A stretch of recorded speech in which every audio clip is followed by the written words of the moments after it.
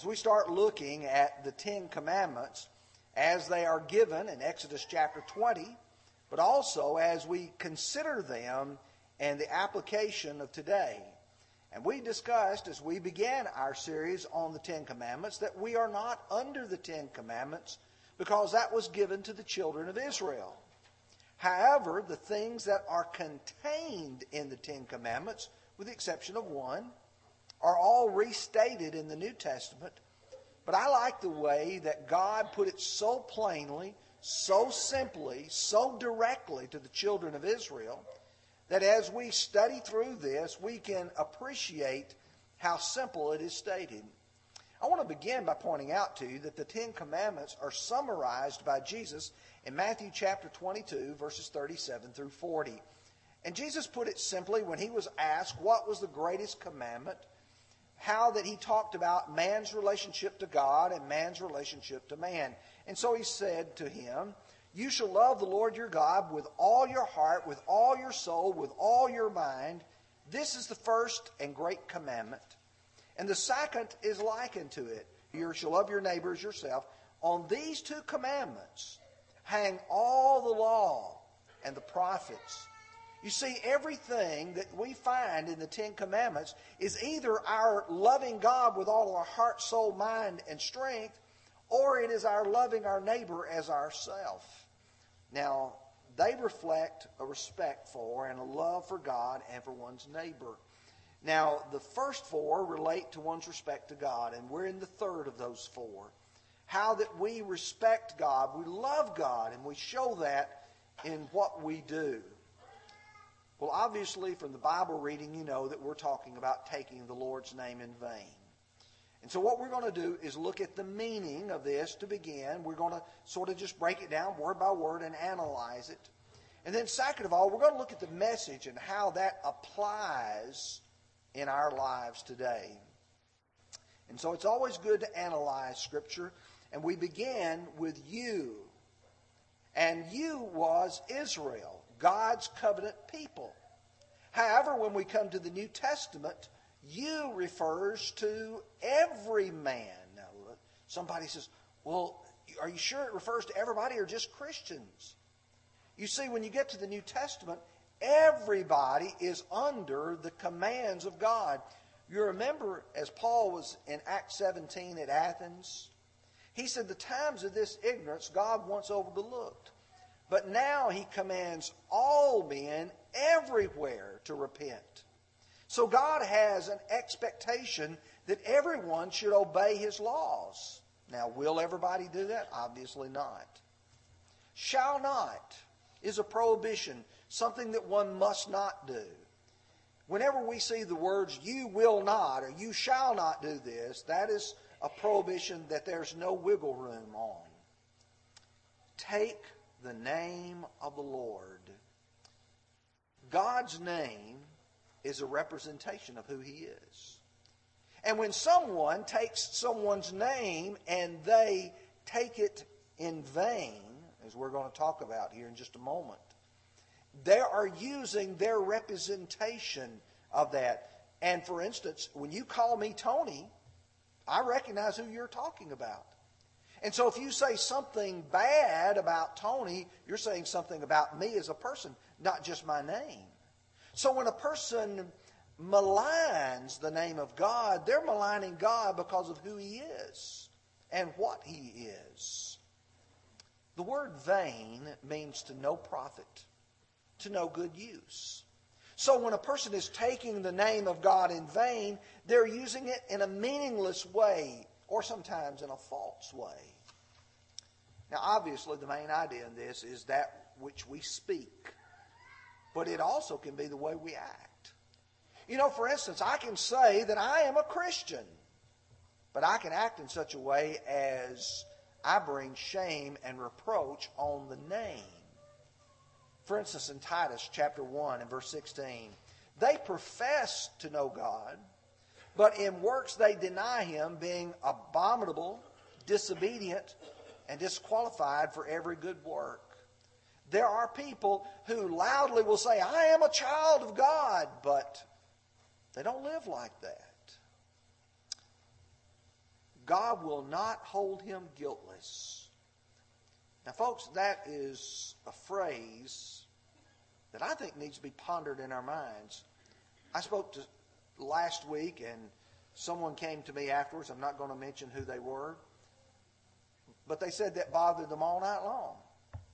Not necessarily in a sense that they felt guilty, but they thought about the implications of it.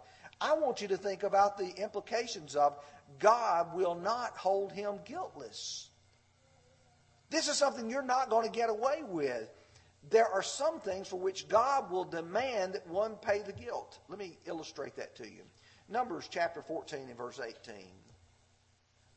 The Lord is long-suffering and abundant in mercy, forgiving iniquity and transgression, but he will by no means clears the guilty, visiting the iniquity of the fathers on the children to the third and the fourth generation. Notice now, the first part of the verse talks about God's mercy, his forgiveness, how he forgives iniquity and transgression. That's the nature of God. But if a person is guilty, God does not just wave the hand and say, oh, that's all right. Forgiveness only comes with repentance.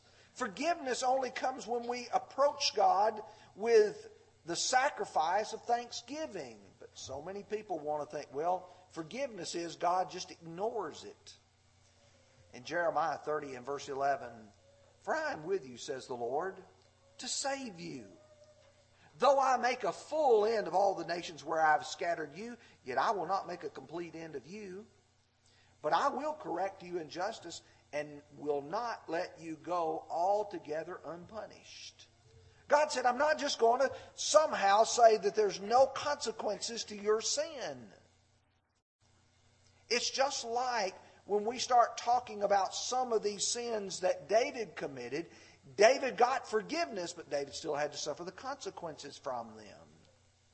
People who misuse God's name will suffer the consequences of doing so.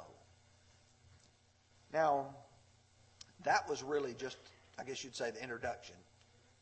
That introduces what the message was. Now, let's talk about the message for just a second. And I think it's much different or much deeper than people sometimes realize. It condemns calling on the name of God to verify a lie. In other words, we're using God to back up what we say. Now, I want to illustrate this for just a moment. I mentioned to someone this morning an incident that had occurred, and where the Brother Stanley walked by, I said, and I'd actually told them, I said, Stanley confronted this issue, and as Stanley was walking by, I said, come here just a second. I used him as a verification. But what if I had said, Stanley said this, and Stanley didn't say that? Then I would have misused him. I would have taken his name and used it in a way that was dishonorable. Do you realize that when people tell a lie and they will promise on God's name that they're doing it, they're telling a lie and they're misusing God. Let me illustrate that to you. Leviticus chapter 19 and verse 13. And you shall not swear by my name falsely, nor shall you profane the name of your God. I am the Lord. He says, I don't want you to take my name and treat it like it's common. That's what the word profane means. Now, it's one thing to throw around our names, but when you go to the Almighty and you take His name and you misuse it, that's a grievous sin. But you see, when you come to the New Testament, there are people doing that. And they're doing that as a means of trickery. In fact, they were trying to get around the full import of it by means of basically saying, well, I didn't say exactly that. Notice Matthew 23, verse 16. Woe to you, blind guides, who say, whoever swears by the temple, it is nothing. But whoever swears by the gold of the temple, he is obliged to perform it. Fools and blind, which is greater? The gold or the temple that sanctifies the gold? And whoever swears by the altar, it is nothing, but whoever swears by the gift on it is obliged to perform it. Fools and blind, which is greater, the gift or the altar that sanctifies the gift? Therefore, he who swears by the altar swears by it and all things on it. He who swears by the temple swears by it, and him who dwells in it. And he who swears by heaven swears by the throne of God and him who sits on it. God said you can't somehow create a little game over here where you lie and use something holy, something religious, and misuse my name. Isaiah puts it like this in Isaiah 48 verse 1. Hear this, O house of Jacob, who are called by the name of Israel, and who have come forth from the well springs of Judah, who swear by the name of the Lord, and make mention of the God of Israel, but not in truth or righteousness. Now, when someone goes to a court of law, and they say, do you swear to tell the truth, the whole truth, and nothing but the truth, so help you God, and you lie, you committed two sins. The first sin is you've lied. The second sin is you have misused the name of God. In Jeremiah 5:12, they have lied about the Lord and said, it is not he, neither will evil come upon us, nor shall we see famine or sword or famine. You see, there were people saying that God was saying things when he didn't say it. And every time one of these television preachers get on the television and they will tell you, God spoke to me individually last night. God revealed this to me separate and apart from the Word. They're not godly men. They're not holy men. They're liars. They're sinners. Because God doesn't speak to people that way. The second message it condemns profanity, cursing, and blasphemy. Now, I know that's a very broad topic. But, for instance, when I go to the book of Leviticus, chapter 24, verses 12 through 16, here's what we read.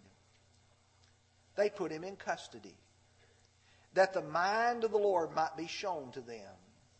And the Lord spoke to Moses, saying, take outside the camp him who has cursed, and then let all who heard him lay hands on his head. And let all the congregation stone him. Then you shall speak to the children of Israel, saying, whoever curses God shall bear his sin, and whoever blasphemes the name of the Lord shall surely be put to death. All the congregation shall certainly stone him. And the stranger as well as him who is born in the land, when he blasphemes the name of the Lord, he shall be put to death. Do you know what would happen? There would be no Hollywood, California. There wouldn't even be a vice president of the United States because he took the Lord's name in vain more than once this past week on the media. And I know that may offend some people, but it's the truth. You see, under the Old Testament, if a person did that, those who heard it would say, we heard it. You put your hand on his head. The rest of the congregation puts him to death. I guarantee you if that happened today, we would have a lot of people stop using the Lord's name in vain. When you go to the book of Ephesians, I'm taking you to the New Testament now. Paul's writing to the church at Ephesus. And when you start looking at the distinctive characteristics of those who claim to be God's people, he said, let no corrupt words proceed out of your mouth, but what is good for necessary edification, that it may impart grace to the hearers. No corrupt speech, no lies, no bad language. When he wrote the Colossians, very similar, not too far away, he said, but now you yourselves are to put off all of these: anger, wrath, malice, blasphemy, filthy language out of your mouth. Will God hold people guilty who use foul, corrupt language? Well, sure He will. And then Matthew chapter 12. You see, here's a passage where there were people so calloused toward God and toward Jesus particularly that they would make some very serious charges. Therefore, I say to you, every sin and blasphemy will be forgiven men, but the blasphemy of the Holy Spirit will not be forgiven men. Anyone who speaks a word against the Son of Man, it will be forgiven him. But he who speaks against the Holy Spirit, it will not be forgiven him, either in this age or the age to come. Either make the tree good and its fruit good, or else make the tree bad and its fruit bad, for a tree is known by its fruit. Brood of vipers, how can you, being evil, speak good things? For out of the abundance of the heart, the mouth speaks. You see, here's the problem, is that when foul language comes out of the mouth, it was first in the heart, first in the thoughts, and then it comes out of the mouth. And Jesus said that's what's happening. You are a bad tree. You're giving out bad fruit. You go further. A good man out of the good treasure of his heart brings forth good fruit. An evil man out of the evil treasure brings forth evil things. But I say to you that every idle word that men may speak, they will give an account of it in the day of judgment. For by your words you will be justified, and by your words you will be condemned. I don't think I could put it any plainer than verse 36. You're going to give an account of it in the day of judgment. And so if our language is putrid, foul, ugly, profane, it needs to be corrected. Now for just a few moments, I'd like to talk to you about the respect for the divine name. You see, when we start talking about the name, and I'm trying to be very careful, and even in this lesson, that I don't use the Lord's name in a careless, unconcerned way. Because you see, the Jews had a practice.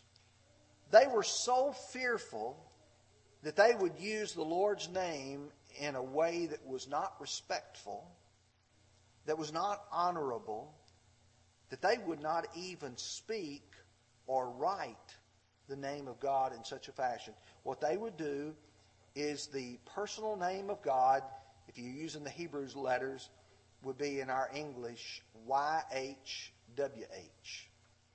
Now, we don't know how the vowel points would follow, but most of them believe it's YAHWEH, Yahweh. But sometimes pronounced, people will say Jehovah.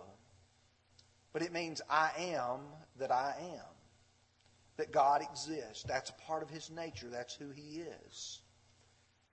But when the Jews would see that, they wouldn't say that word. They would say Adonai. And the reason being, so they did not speak the name of God in a flippant way. Now, folks, that shows a tremendous amount of respect. Obviously, if you're going to be stoned, I think you'd want to make sure that you didn't speak the name of God in a way. But do you know today, and I've got to say, some folks, I mentioned this morning in Bible class, it's amazing what you read on Facebook. Some Christians are guilty of using euphemisms, and that is where you use the name of God in another form to try to not be as vulgar. And I even hesitate to pronounce some of these, but the old phrase of Jim Neighbors on the Gomer Pyle show, he would say, golly. That's a word for God. Or the acronyms.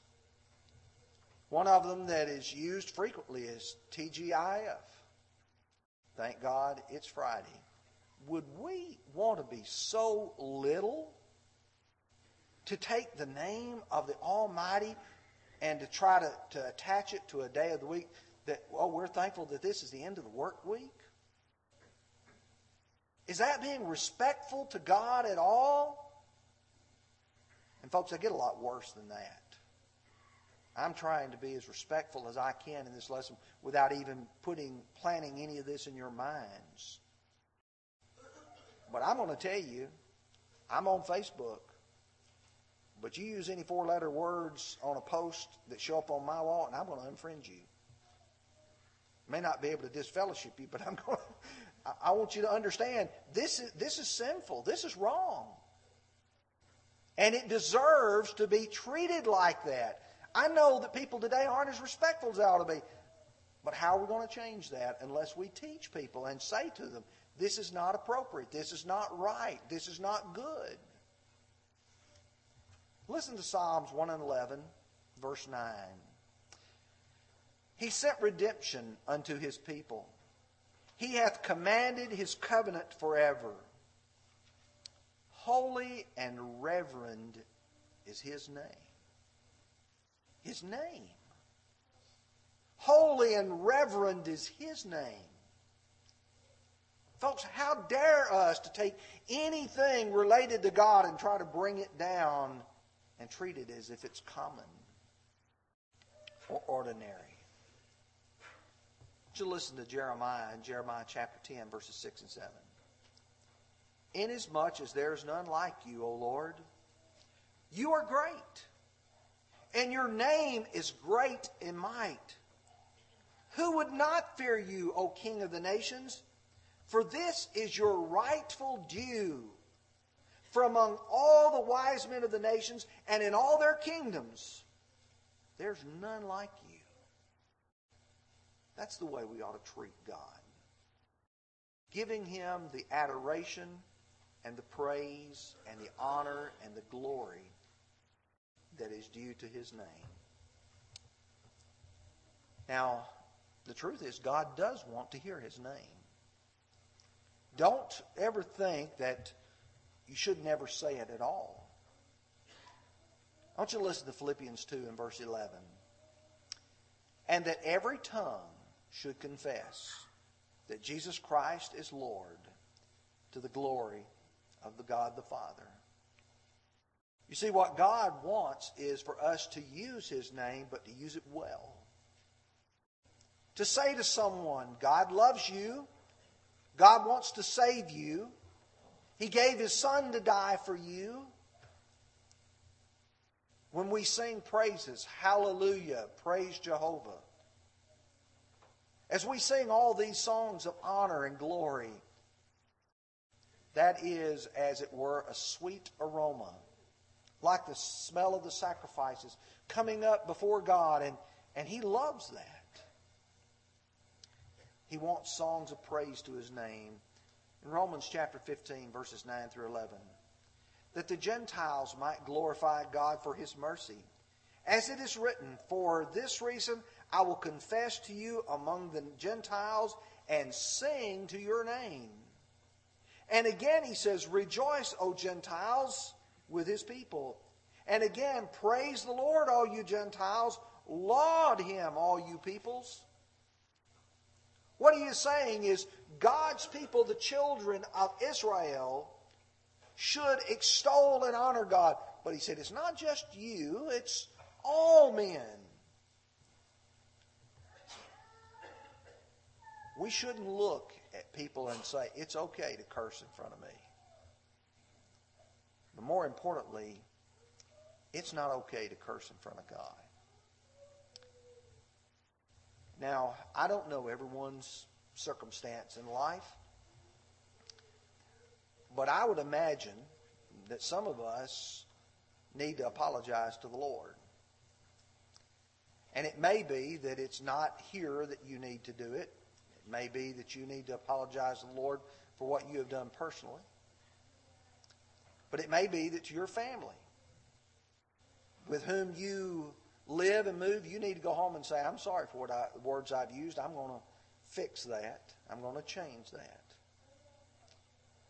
But it may be that you have taken God's name in vain, and you've done so publicly and repeatedly. And you need to make a change. Now, someone says, well, it's just a part of my vocabulary now. I want to tell you something there as a personal illustration. One of the first men that I baptized after I started preaching full time was in Vernon, Alabama. This man had visited the car lot where I grew up frequently as a young boy. And I'm going to be honest with you, he cursed like a sailor. I don't think he could speak a sentence without at least one 4-letter word in it. And I remember his wife was a faithful member of the congregation where I was preaching, and she asked me to visit him, and I did. Went to his house and sat and talked to him. And he said, I want to become a Christian.